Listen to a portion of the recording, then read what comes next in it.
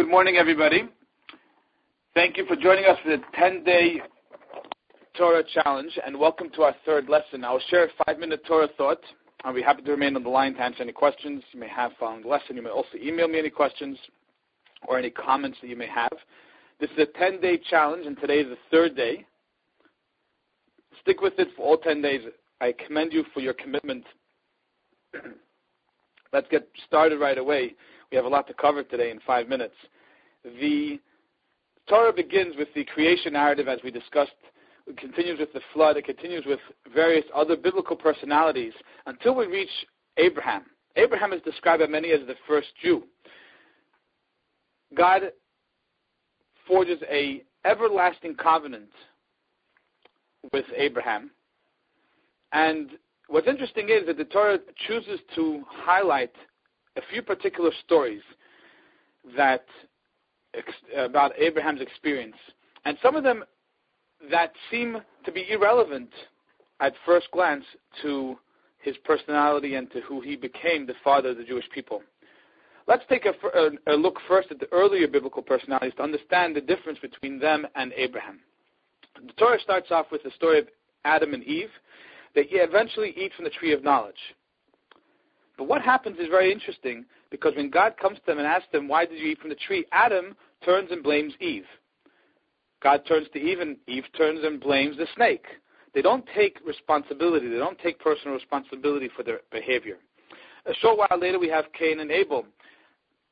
Cain killed his brother Abel. When God comes and asks him, where is your brother Abel? What does Cain respond? He says, am I my brother's keeper? Again, not taking responsibility for his behavior. We go a little bit further down the line. We have Noah. Noah was a righteous man. He was faithful to God. He was the one that was saved from the flood with him and his family. But he didn't take any collective responsibility. The commentaries tell us that he didn't go out of his way to help save the people of his generation and to warn them. Abraham, on the other hand, is the first one that's described as taking personal and collective responsibility. When his shepherds and those of his nephew Lot have a quarrel and get into an argument, he doesn't say it's your business, go work it out yourself. He steps in and he tries to, without assigning any blame, tries to find a solution.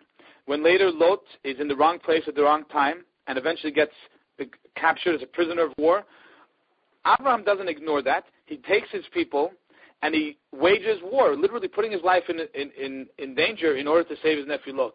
When the people of Sodom, objectively wicked people, when they were deemed for worthy of destruction by God, what does Abraham do? He doesn't allow it to happen. He tries as much as he can. He argues with God in order to trying to stop the destruction from taking place. So we see a very strong, very clear contrast between the first earlier people that are described in the Torah and Abraham. Abraham is the first to take personal and collective responsibility. But take this a little bit further. The covenant between the parts is described where God and Abraham forge this everlasting commitment to one another.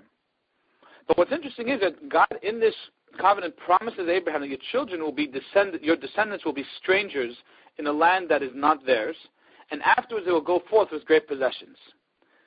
He tells them about the fact that they will be strangers and slaves in a strange place, and he promises them that they will become wealthy in the process. The question is, why is it so important that they should become wealthy? And how does that alleviate the exile? I'd rather forget the exile and don't give me the wealth. I'll skip the whole thing.